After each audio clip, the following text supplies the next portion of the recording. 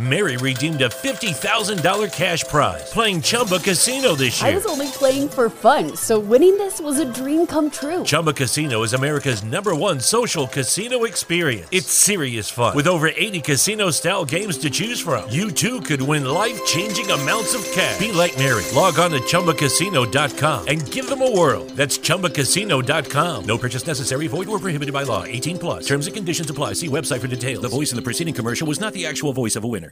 Drivers, start your engines!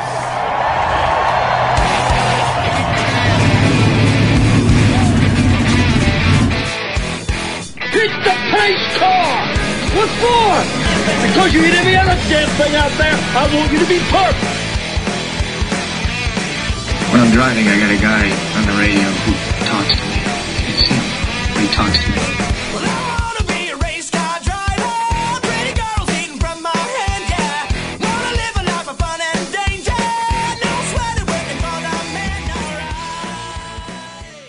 Good evening, race fans. Welcome to the Drafting the Circus program on the Hoobazoo Radio Network, brought to you by Dan Blay Racing Art and FirstSuperspeedway.com. My name is Frank Santoroski. I'll be your host for the next hour as we talk about this past weekend in racing, this week in racing, as we've got practice for the Indianapolis all through the week, and we'll preview next week. Joining me in the studio is Luis Torres. Luis, how are you? Been doing all right. Focus on Texas this weekend. Yeah. Well, just the two of us tonight. We've got Richard is off on assignment. He's at Gateway Motorsports Park doing some work with Goodyear tires. And Joey's on assignment in Indianapolis enjoying the rain. So just you and me tonight. So let's start with, speaking of rain, we got our first chance to see Indy cars with the windscreen running in the rain. And that was at the GMR Grand Prix at the Indianapolis Motor Speedway road course. At the end of the day, it was Colton Herta taking the win, and unfortunately, Richard's not here to bash Colton Herta because, honestly, this is the kind of drive out of Colton Herta that we need to see. That Richards has been saying we need to see more of this.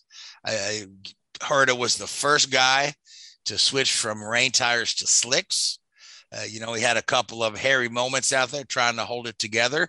But, as the track conditions kind of leaned his way, in making that move, he leapfrogged from 14th to leading the race. And then he was able to just nail the strategy, between him and his team, nail the strategy the rest of the day and then pull off the win there. Oh, for sure. And we've talked about it for months. It seems like if the pressure has been always Colton Herta's Achilles heel, he always wants to fight for the win. And even when he's not in the position to win, he still wants to do everything he can to get up there, even if it is out of reach. And more often than not, when he's put under that pressure, he'll make mistakes, like costly ones. We saw it in Long Beach multiple times. We saw it at Barber. We saw it in Nashville. At the very beginning of the race, it seemed like Herta was going to lose it, probably get stuck, or damage the car, or be done. No, he somehow initial D'd the corner, saved it, and got it going. It is one of two major saves in the world of racing that weekend. We'll talk about the second one later, but I said to myself when I was watching it, well, there's no way Colton Herta will lose now. If the way he saved it, it's got to go his way somehow. And lo and behold, Lady Luck favored Colton. And strategy indeed worked to his advantage. His teammate, on the other hand, Alexander Rossi, he tried something different and completely backfired. And he did it in his own way. He felt that's his own choice. So, no, let me go with this direction. And it looked like it was going to work, but it was not timed well. And because of the persistent weather, it became a race against time because the constant talk, the thunderstorm, when is lightning going to strike that's going to stop the race? And we're going to race to halfway. But those number of full course cautions at the beginning, it slowly became like they're not racing for 85 laps. They're going to, run through halfway, which is past lap 43, or the 2-hour time window. Fortunately, there was no lightning. Some of those cautions seemed excessively long, and again, and we've seen this kind of And through Hinchcliffe through Hinchcliffe off on commentary. Yeah, but we've seen this kind of thing from IndyCar before, where they take they do a reasonable job getting the thing cleaned up quickly, but they take a ridiculously long amount of time to reset the field or get the field in the order that they need them, or and it's just you're burning laps off the advertised distance, which is in a sense you're going to have some of that, but when it gets to the point where you just think, golly, this is just ridiculous how long this is going on, and you feel like you're taking money out of your paying customers' pockets that are sitting out there in their ponchos in the rain, and I don't know if it's just that the officiating and they can't get it right, but with today's day and age, digital scoring stuff, it shouldn't take us that long to reorder the field. There's two things you got to consider. There was also a couple of spins during the full course caution that kind of messed up the running order quite a bit. And also, I think this was the first race where they had the digital boards, the LED, like what they use in Formula One to indicate there's a safety car rather than just fully rely on corner marshals. Yeah, you still had a couple, but this was really the first true event where you had those LED boards telling the drivers there's a full course caution. And you mentioned it earlier with the aero screen, that proved to be a challenge because we really have not had that much rain in a long time. It's been a while. And you heard it from the drivers. Yeah, I don't think we've had a rain race since we put the screens on. No, I think St. Pete had threatening weather, and for the most part, it was out of harm's way. So the last time we had a wet race was in Detroit back in 19. Yeah, where Marco was on the dries. Yeah, and of course Colton kind of repeated that feat a little bit. We say a lot of disparaging things about Colton Herta on this show at times, and at the same time we all have a great deal of respect for him as a driver. But I want to say he's moved up several notches, on my radar with this performance this past weekend. Oh yeah, and that's what he needs to do, have more of that, where it shows that he knows how to do kind of a car under weirdest circumstances, and he did that. When it comes to speed, like we mentioned, once he's out in front, nobody can stop him. When you put him in a pressure situation, that's where his main weakness is. And in the rain, that was the greatest pressure he had, and he capitalized it. For once, he capitalized a scenario where in previous races, it probably would not end well. The question is, can he carry that forward for the rest of the season to where he can be? Because he just moved back to the top 10 of the championship trail. Speaking of the top 10, everyone but one driver had issues, whether there was a spin or wreck, or Dixon's case, fuel, spinning twice, the car got stuck, wing damage that I think Marcus Ericsson had to go through. Only Will Power looked to me the only one that had no legit problems at any point in the Grand Prix race. Right, and Will Power is now the new points leader.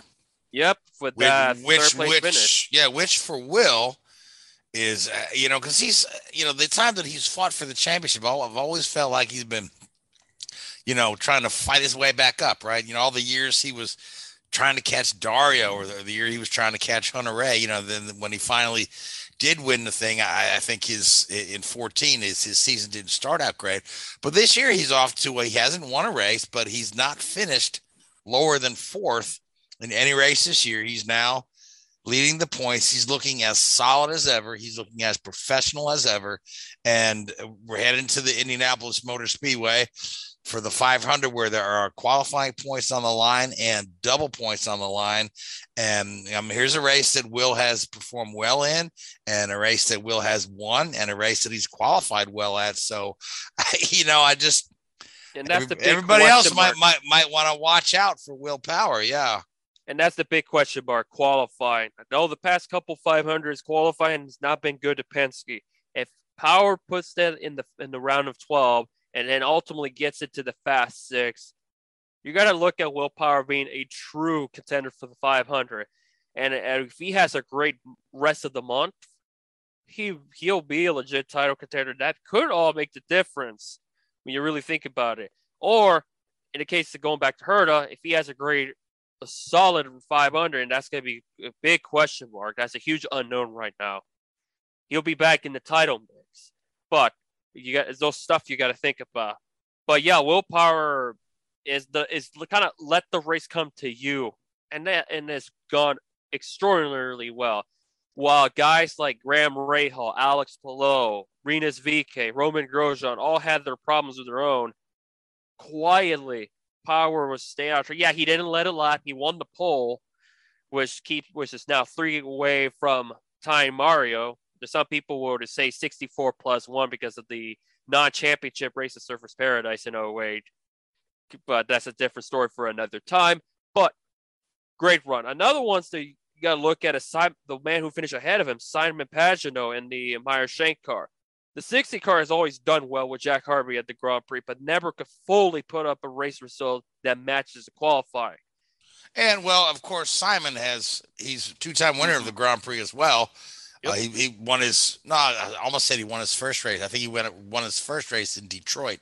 Yeah, in the 77. But he certainly, he's won the Grand Prix twice, once for Schmidt and then once with Penske. So again, great track for him, great result for him.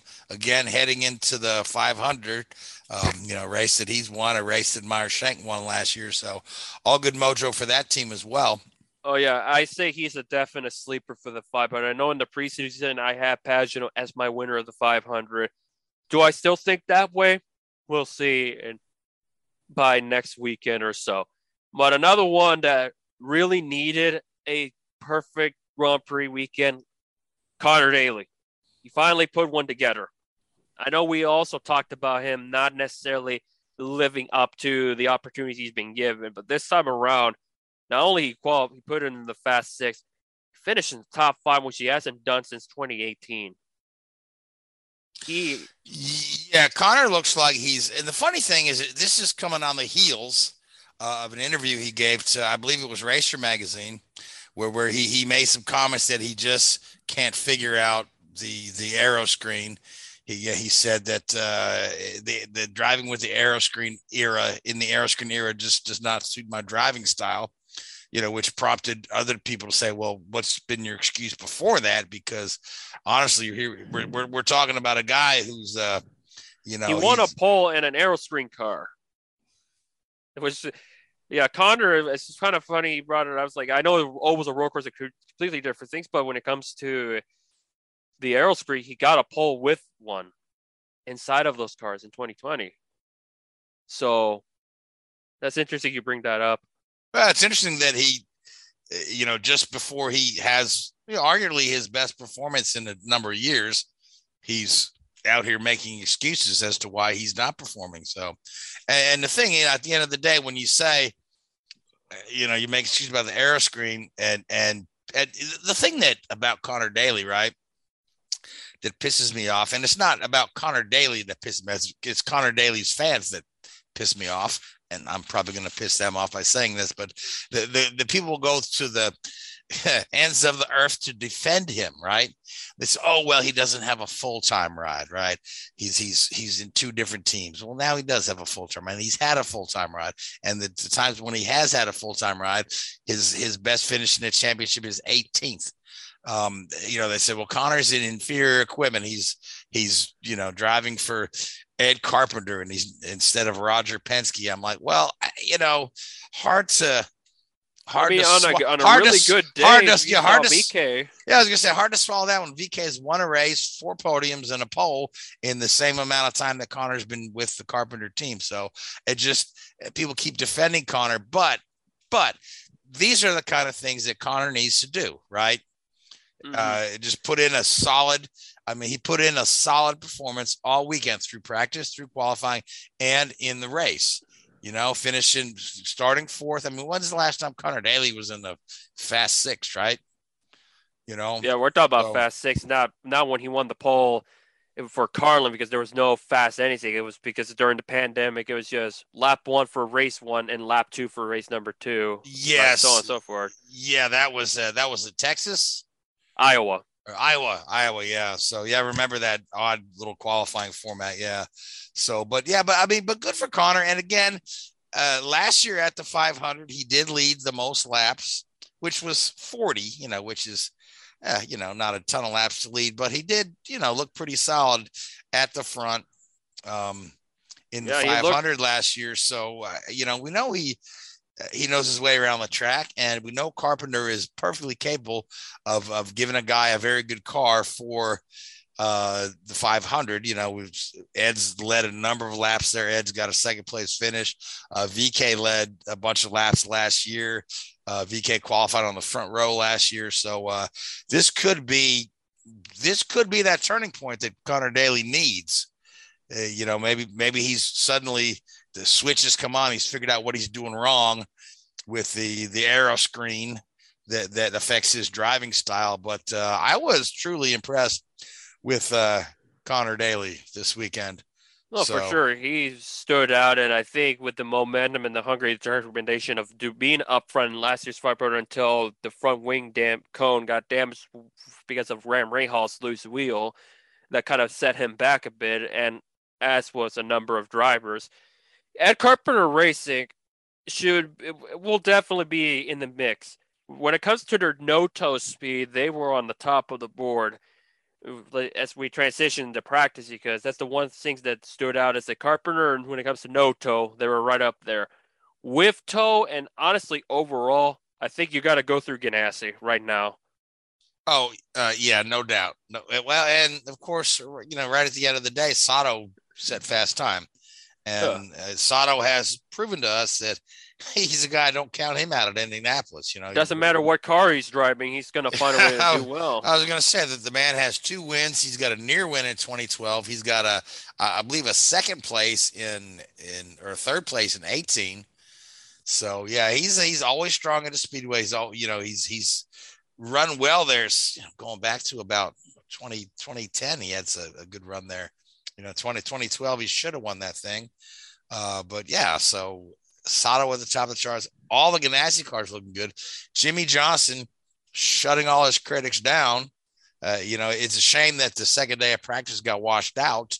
But, the surprises are, for me, at the bottom of the charts, Ed Carpenter, 29th, Montoya, 30th, Rossi, 27th, Connor Daly, 28th. And that's pretty much overall because with the toe, like I mentioned, no toe, they're up there, but with toe, they were at the bottom. And also Andretti had a couple in the top, right near in the top 10 or the top 11. And then you have another half at the bottom. And ones that have stood out so far are those rookies, which includes Johnson for this race. You had him up there, David Malukas, so it's not just Sato. Dale Coyne cars look pretty sporty. They do look pretty good. Well, Honda engines in general look pretty good. Yeah. If you look at it, the top place Chevy in the practice was VK, who ran 5th. But yeah, it's funny that VK's 5th, but his teammates are down in 29th and 30th. So, and again, VK's guy sat on the front row last year. At Indy and led some laps. So there's another guy we need to look at. Now, speaking of VK and speaking of Colton Herta, these are 2 guys that can actually break a 70-year-old record at the Indianapolis Motor Speedway. Do you know what record that is, Luis? Let's see, 70 is in the 50s. Okay. 70 years exactly. So 1952. Ooh, youngest winner in the Indy 500 and held by Troy Ruttman. Yes, exactly. Right. These 2 guys will both be younger than Troy Ruttman, age of 22 years, 80 days when it comes to May 29th. Yeah. Interestingly enough, see, I'm in the middle of, here I am plugging my own work again. I'm in the middle of writing an article about records that can be broken at the Indy 500 this year. Okay. With the obvious one being, we could have our first 5-time winner. But it's odd with so many young guys in racing and this big youth movement we've had. It's almost unfathomable that the record for youngest winner at the 500 has stood for 70 years, right?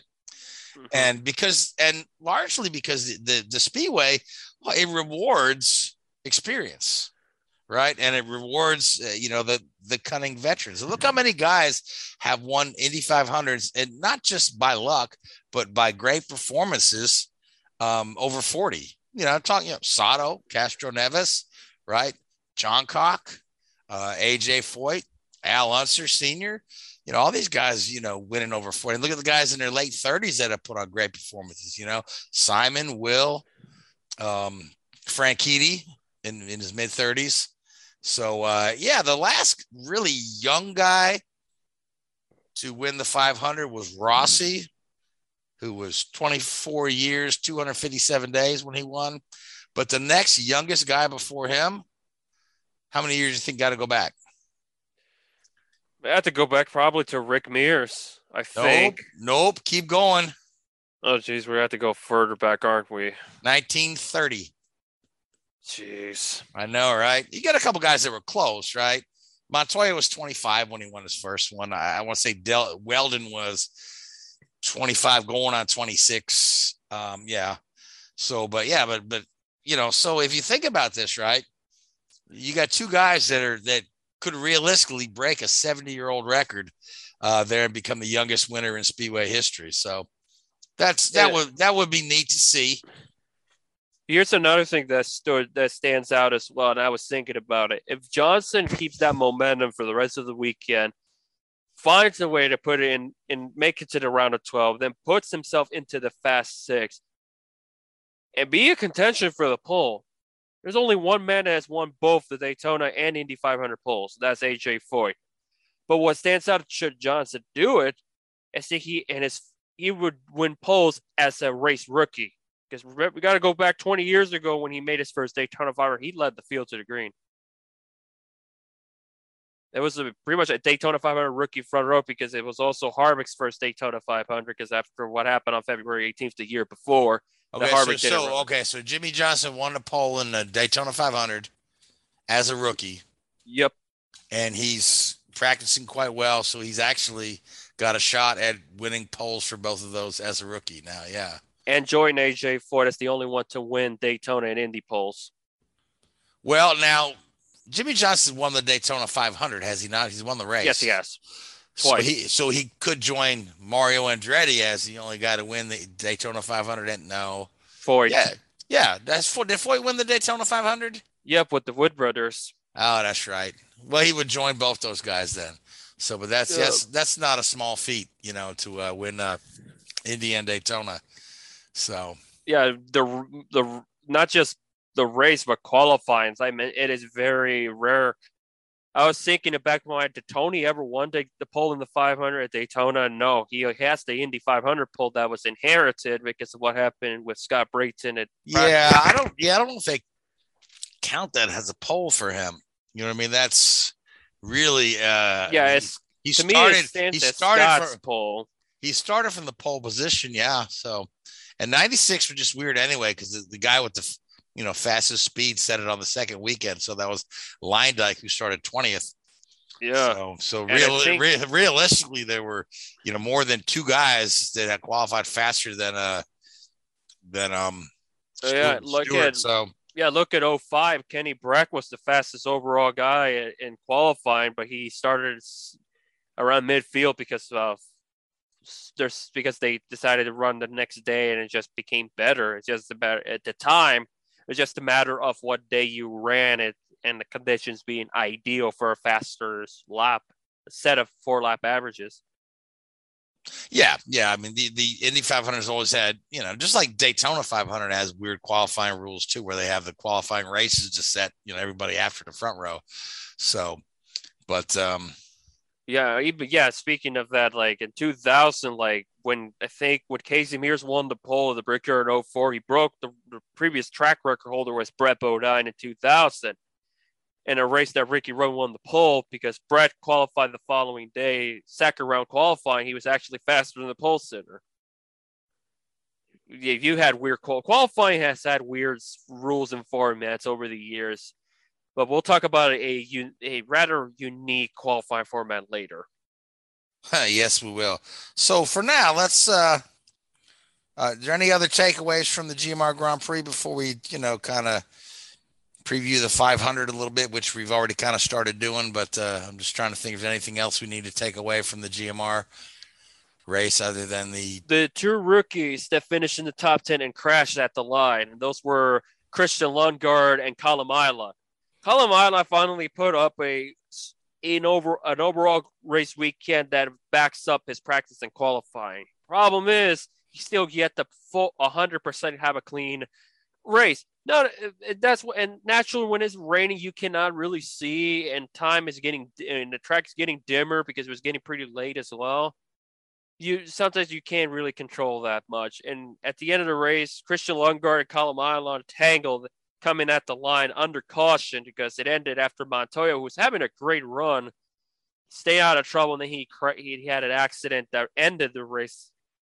What was it, 9 to 10 laps short because of the 2-hour window. They had damage while they both got top 10s, which is key for the Rookie of the Year battle that's going to get tighter as the season goes on. They had damaged cars in the process. So, yeah, those are the ones that stood out, those two rookies standing out. When it comes to Lundgaard, it's no surprise. We saw what he was able to do last year at the Brickyard weekend. So this kind of backs up his run. But also, until that point, stayed out of trouble. Yeah, so, I think Callum Ilott's got a great future in IndyCar. And I think, that Juncos team with the Carlin assist is, they're probably the most underfunded team on the grid. It's kind of funny that the Gallagher money that used to go to be on Max Chilton's car is going to be on a Penske car for Detroit. Like Penske needs the money more than Juncos Carlin, but I mean, Callum is getting his feet wet. He's learning the cars, learning the series, learning who his competitors are. I think this guy's got a bright future. I don't see him in the smaller team for years and years to come. I'm not, I don't know what's going to be open coming up, but I got a lot of respect for him. Malukas in the Foyt car, since we're talking about rookies. Coin. Kirkwood is in the Foyt car. Kirkwood, yeah. So we've talked. Speaking of that, I know with Richard, he'll elaborate more. Another driver that rather stayed out of trouble was Tatiana Calderon. Yeah, she led a couple laps because of the cycle of green flag pit stops and switching tires and all that stuff. For Dixon's case, he ran out of fuel because he stayed out a little too long. She actually led a lap or two and had a caution came out a tad earlier for Dixon or other incidents that happened. She might have still been the race leader, but top 15, not bad for her. I think as many people say, it could be as good as it's going to get, but time will ultimately tell. But the fact that she, for the most part, stayed out of trouble, whereas Kirkwood struggled a bit. Mary redeemed a $50,000 cash prize playing Chumba Casino this year. I was only playing for fun, so winning this was a dream come true. Chumba Casino is America's #1 social casino experience. It's serious fun. With over 80 casino-style games to choose from, you too could win life-changing amounts of cash. Be like Mary. Log on to ChumbaCasino.com and give them a whirl. That's ChumbaCasino.com. No purchase necessary. Void or prohibited by law. 18+. Terms and conditions apply. See website for details. The voice in the preceding commercial was not the actual voice of a winner. Mary redeemed a $50,000 cash prize playing Chumba Casino this year. I was only playing for fun, so winning this was a dream come true. Chumba Casino is America's #1 social casino experience. It's serious fun. With over 80 casino-style games to choose from, you too could win life-changing amounts of cash. Be like Mary. Log on to ChumbaCasino.com and give them a whirl. That's ChumbaCasino.com. No purchase necessary. Void or prohibited by law. 18+. Terms and conditions apply. See website for details. The voice in the preceding commercial was not the actual voice of a winner. Not that bad. I just had to point that out. But yeah, Kirkwood's in the Foyt car. Malukas is in the Coin car. Right. Yeah. Well, sometimes Foyt and Coin are, can be interchangeable. Other times, the Coin cars are really good. I mean, Coin has always had that potential, especially with the right guy behind the wheel. Oh yeah, if you think of like when they Justin Wilson winning races for them, and Mike Conway won a race for them. Yeah. So yeah, Bourdais. Oh yeah, Bourdais for sure. Yeah, you're talking about top talent right there. So, but let's look at the Indy 500. Okay, so we've got all 33 entries. Yeah, we know who they all are. We've got spotter guides, and we know what they all look like, and we know we got some special liveries and whatnot. But it's disappoints me that we lost the second day of practice, and then the track's going to be very green tomorrow when we go back to practice, which will be Thursday, which will be probably when you folks hear this show. But some of the surprises for me, the Penske cars are not near the top of the charts. The highest, fastest Penske car is Newgarden. And again, you've got to talk about the toe speed versus the no toe speed. And, for folks that are uninitiated, a no toe speed means you're running on your own. And that means your car has the potential to set a pretty darn good qualifying lap. A good toe speed means that you got a good race setup and you've got the potential to be very fast in the race. So, that being said, which is better? It's hard to tell. It depends on what you're setting your car up for. You may be setting up for the qualifying, or you may just, qualify where you will. You're going to make the field. There's going to be no bumping, and just start working on your race setup. Being that we're down to 3 days of practice now. Yeah, with practice being moved up an hour for Monday, which is different from last year. There's a Monday session. Yeah, well, they moved it back an hour. They gave them an extra hour to make sure that they can get their 500 engines installed. So we give those guys a little extra time in the morning, so they're not up against the clock to get on the track. So that's going to be from 1 to 3 instead of from 12 to 2 on Monday. Following qualifying. Now, so we have Penske cars are kind of mired between the middle and the back and kind of spread out. The McLaren cars are not up there like I thought they would be, right? Matter of fact, a lot of the Chevys are not up there like I thought they would be. And again, so, I mean, this has been Honda's have been strong at the Speedway for a number of years, minus the 18 and 19 when you had back-to-back Penske wins, but it's been pretty much all Hondas otherwise. Yeah, especially during qualifying. You look at Marco in 2020 and Dixon in 2021. Be interesting to see who from Chevy will even make it to the Fast Six. For all we know, time will tell. It could be all Honda Fast Six. Could be. Well, last year you had a couple guys.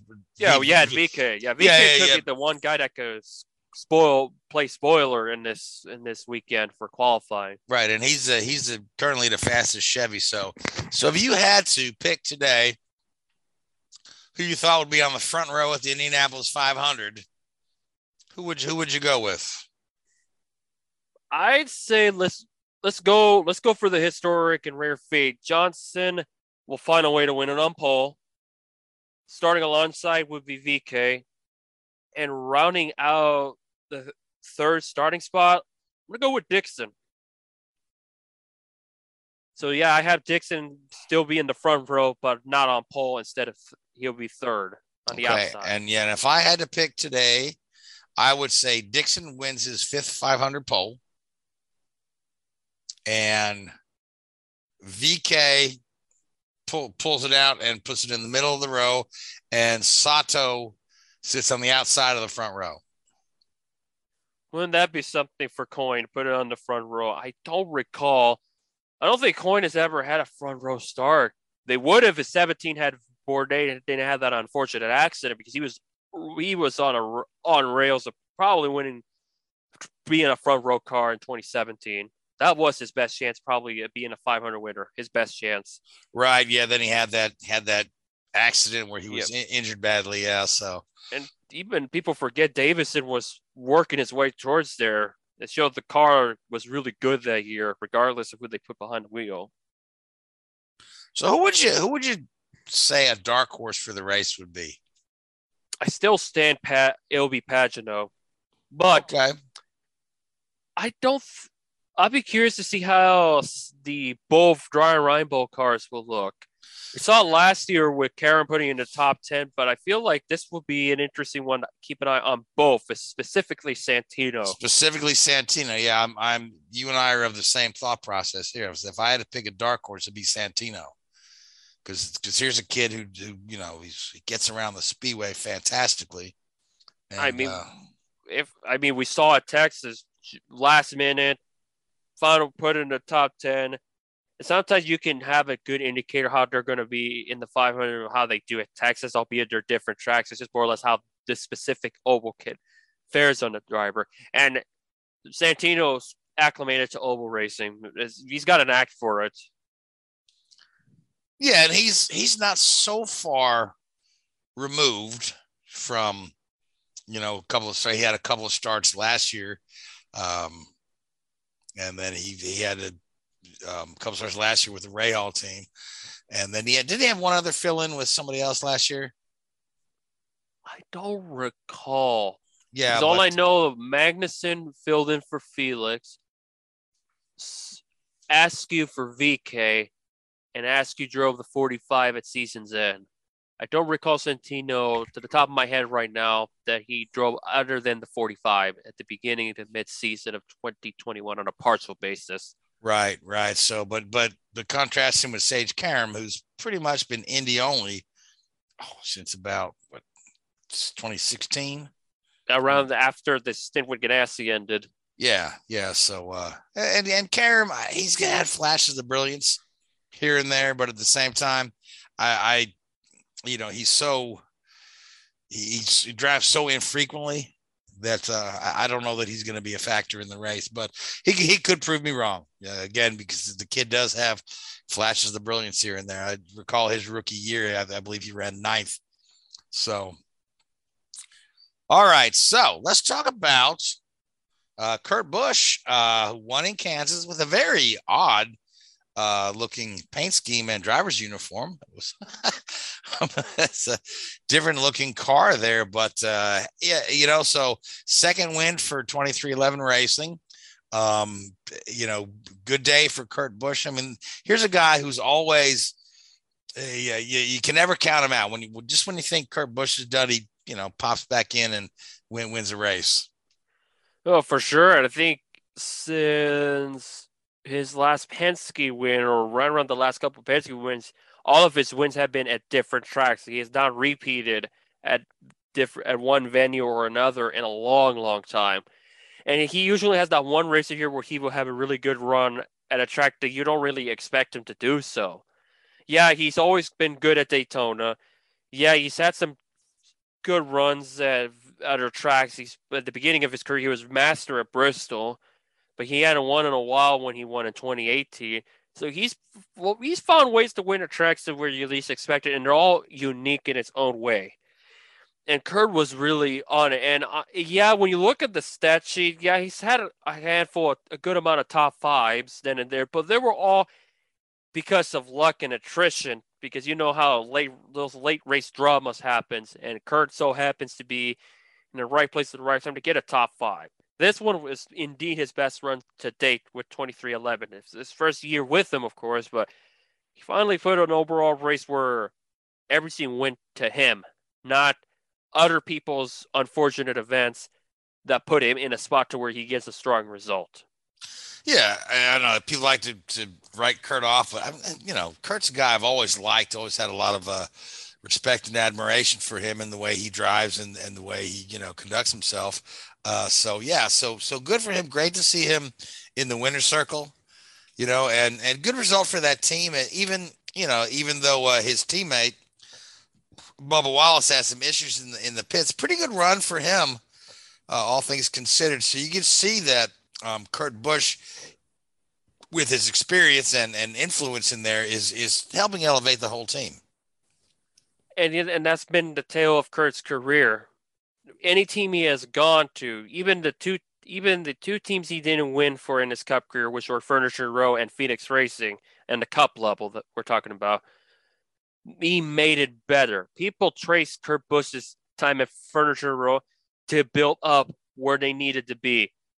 Yeah, when he took over Regan was a strong qualifier, but sometimes the races never really fell in the lap. When Kurt came along, he was slowly putting the race finishes together. And then when he went to Stewart-Haas and then brought in Martin Truex Jr., they were off to the races till they had to shut down. So he's elevated teams Yeah, Penske was a sore eye. Even Roush was a sore eye how it ended. But for the most part, he slowly builds them up to where they need to be or get better. Yeah, sometimes the results may not be there. Sometimes luck has not been there. And sometimes just they're not there, period, like with his tenure with Ganassi. Yeah, absolutely. But I mean, the nice thing is see a guy win a race fair and square, not have a controversy about somebody knocking somebody out of the way for the win, which we've seen too many times this year. It was hard fought. Yeah, hard fought and won fair and square. Yep. So yeah, he had to hold off two Kyles, Kyle Busch and Kyle Larson. And I mentioned earlier about her to save Larson did it. That car was wrecked. And I think they mentioned in the broadcast, had that wall not been there, he probably would have lost it completely. The fact Larson saved it kind of shows you how this car, you can manipulate it to your liking and be okay. That was that how Larson did not wreck that thing is not much of a miracle. It just kind of shows that Larson is a wheelman. The same thing with Herta and a wheelman, and that one, of course, it was in the rain. And that one is, of course, in high, for the most part, trying to build high speed. You're just coming off the corner. And the fact they just fought hard, both of them, Kurt and Kyle Larson, was just general fun. Yeah, you had your drama on pit road with wheels. Justin Haley's crew chief got suspended again because of the loose wheel. Second time this year, the other one being in the Daytona 500. You had Eric Jones where it got stuck. And I think you got to wonder the single lug nuts in NASCAR, why is it not working? Is this just malfunctioning, or it's just they're still not acclimated enough, or it's just parts not doing too well? The tires as well, which makes me wonder how this weekend in Texas, because there's just short runs, if they could be acclimated. I'm not sure if you can get a very true indicator how it's going to do come fall, because there's just, for the most part, in lamest terms, short runs. Yeah, so let's talk about the All-Star race, because you are packing your bags and you're headed down to Texas. You're going to be at the All-Star race. You'll be on the ground covering the race for us, as well as the other folks that you work for. So, let's preview the format for our listeners, please. All right, let's talk about qualifying. Because it's always a little bit of a gimmick. Yeah, for this qualifying system, you have 2 rounds of qualify, where the first round is going to go in reverse order of the owner points, where you get 1 lap. It goes from the bottom to top. And then if you're in the top 8, there's going to be a tournament. Pit stop tournament, that is, where the top 8 qualifiers for round 1. You have 2 cars facing stage side by side in pit stalls near the end of pit road. The crew members are going to do a 4-tire pit stop with drivers exiting the pit stall onto the track. There's no speed limit, which is similar in the past when it comes to the All-Star qualifiers, where you make your pit stop and then you floor it because you want to get the fastest overall lap time. But unlike previous year where you go for the combined overall time, barring any penalties, where you'll add like 10, 15, 30-second penalties, depends on how the the errors on pit road is. It's the first car to the line that will advance to the next round. And then it ultimately was going to go from 8 down to 4. And then it's an elimination style format. 8, 4, then the finals. And whoever in the finals is the first one at the line. And I imagine there would be penalties involved for like 2, I don't know. We'll see. Uncontrolled tire that will dock it points out of it or the time. First car to the line wins the pole. And that's how it starts. And for the race itself, you have the open, first of all. 16 cars. 4 of them will advance. You have your 3 stage winners, or as we used to call it back in the day, segment winners. And then you have your fan boat. So we already have 20 in the main event. You're going to be adding 4, so you have 24. Essentially, you have 2/3 of the chartered teams. That's all they're entered, going to the main event. And in the stage format is 20, 20, 10. 20 in stage 1, 20 in stage 2, and then a 10-lap shootout. But each are different. For stage 1, this is for the Open. I apologize if we're talking about the Open. For the main show. I know it gets confusing, doesn't it? Yeah, it does. For the main show, it's four stages: 25, 25, 25, and then 50.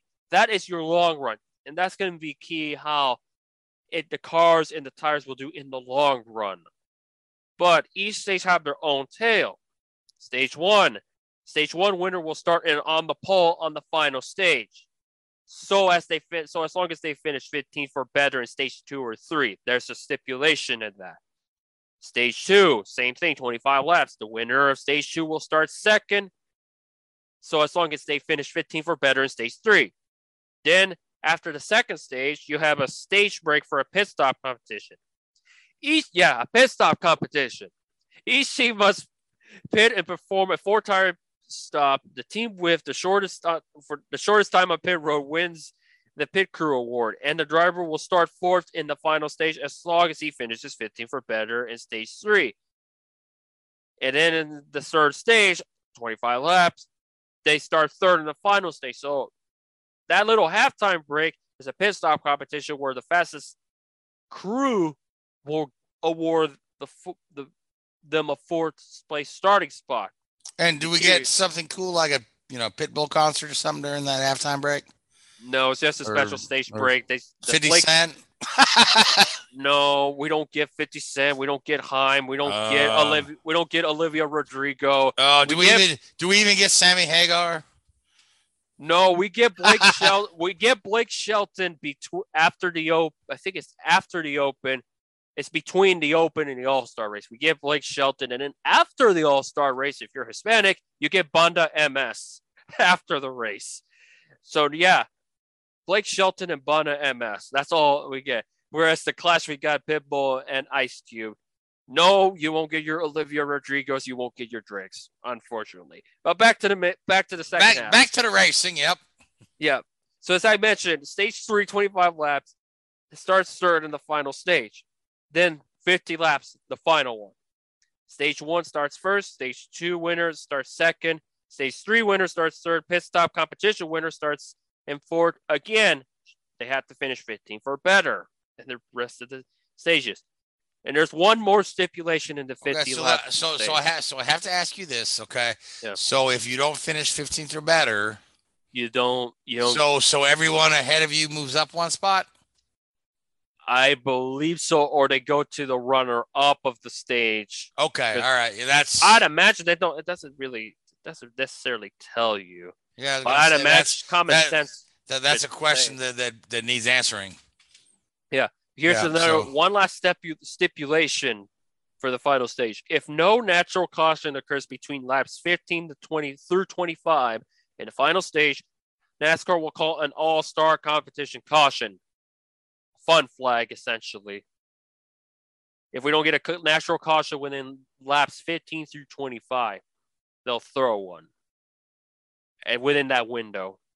Don't you just miss the days when Humpty Wheeler was in charge of the All-Star race and he'd have some guy drive a motorcycle through a burning hoop over some buses, and then they'd have a race that resembled a race? I just miss when it was I just miss when it was 3 stages and in field inverts. Yeah, the field inverts were fun. Or were they? God, that one year they did field inverts based on a fan vote. Yeah, but they stopped doing it because everybody said invert them all predictively, and then now they had like Russian roulettes and all that stuff, or like unpredictable, like out of a briefcase and all of that. And also, let's not forget, for a period of time, you had elimination formats where if you don't finish at a certain group in a certain order, you're done. When you actually had, I think in 2002, you had 27, 28 cars in the Winston, where they had to do like a survival of the fastest or whatever gimmick they called it back in the early 2000s. But yeah, if it sounded confusing, yes, I read it through on a visual board, because you need to read it through a visual board to kind of get the idea of what all these formats are. Okay, yeah. So again, the All-Star race is mind-numbingly difficult to follow with Gimmicks, of course, Texas has always been a place for gimmicks. Even without Eddie Gossett there, uh, we're still. We'll Yeah, see. yeah. So, We'll see how the festivities are because Dallas Cowboys cheerleaders and Sammy Hagar is top to top. And the Sammy Hagar, I mean it's sarcastic because we're talking about 2021 Sammy Hagar, not 1986 Sammy Hagar. yeah. Well, Sammy Hagar was there last year singing "I Can't Drive 55." And everybody So. trashed it because. And I enjoyed it. I tell you, but of course I did. I'm just amazed old he's enough, in the so. 70s more than anything. Same with. I know I'm still surprised he's in his 70s because I could have sworn when he joined Van Halen he had to be in his early 30s. No, he was pushing 40 by that point. Yeah, Sammy's been around a long time, man. He was making music in the 60s with Ronnie Montrose. So, but yeah, I mean, the only thing about Sammy Hagar, and this is way off the beaten path of racing, right? Is the "I Can't Drive 55" song, right? He says, it used to take 2 hours, now it takes all day. Then he says it took him 16 hours to get to LA. Well, where was he? From where, right? So what you could do is you could take Los Angeles, right? And you can figure out how many miles you could drive in 16 hours doing 55 and draw a big circle around there, right? And say any of these points, well, it could be like from Central Colorado, might take him 16 hours to drive at 55. But the thing that makes the most sense, right, is all the way in the lower Baja Peninsula. That's where Sammy likes to hang out. That's where he makes his tequila, way down there. And that would be at 55 miles an hour, 16 hours to LA. So if that doesn't solve the mystery for you, because Sammy ain't telling you, go with that because that's the one that to me makes the most sense. Although, again, well off the beaten path of racing. So the music video took at a racetrack that no longer is there anymore, Saugus, where Ken Schrader won the truck race in 95. Oh, sure, yeah. So there is a racing element in Sammy Hagar with the video. Oh, yeah, and there's that beautiful Ferrari he drives in that video as well. So do you want to make a pick for the All-Star race? I'm going to go with Ross Chastain in this one. I want to go with Daniel Suarez, but he has to go through the open or the fan vote first. So I can't really go with Suarez. So I'm going to go with Ross Chastain in this one. All right. And I'm going to go with, it's got to be somebody aggressive. I'm going to go with Kyle Busch. Just for no other reason than it's Kyle Busch. And you can't count him out anywhere. Yeah. So that being said, we're off to Spain with Formula One. Yep. That's this coming weekend, correct? That is correct. And like we mentioned when we talked about Miami, some people be like, oh, Miami was just, I wonder what's next. Oh, great. It's Barcelona. It's not just people that way, but we'll see how this car does at Catalonia. If it can produce something pretty good, then it produced something pretty good. That's kind of what I'm eyeing for. I honestly, I'd be interested to see if we see any improvement out of Mercedes. Yeah, or is it that's just what I was be, thinking. Yeah, so but in my mind, as I look at this thing, I mean, I think if Ferrari starts at the front, Ferrari finishes at the front. If Max finishes at the front, Max pulls away and nobody sees him the rest of the day until he comes up to lap you. So that's kind of my thoughts on on going to Spain this weekend. So, but I'd be interested to see if Mercedes can get their nose in there and, maybe contend for the pole or start from the front row or maybe they can win a race. Who could tell, So. Yeah, but I feel like it's going to be Ferrari or Red Bull. And I feel like it's probably going to favor more or less Max in my book, so I'm going to go with him. But I'd be curious to see how Leclerc does. And hopefully if you're picking Max, I'm picking Charles. So we'll just leave it there, just the two of us picking today. So yeah, hopefully it ends better than what happened in Monaco this past weekend for Charles.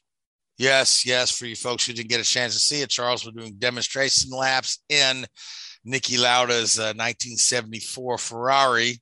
312, and it's had a little brake failure and backed it into the wall, busted the rear wing on that very expensive historic car.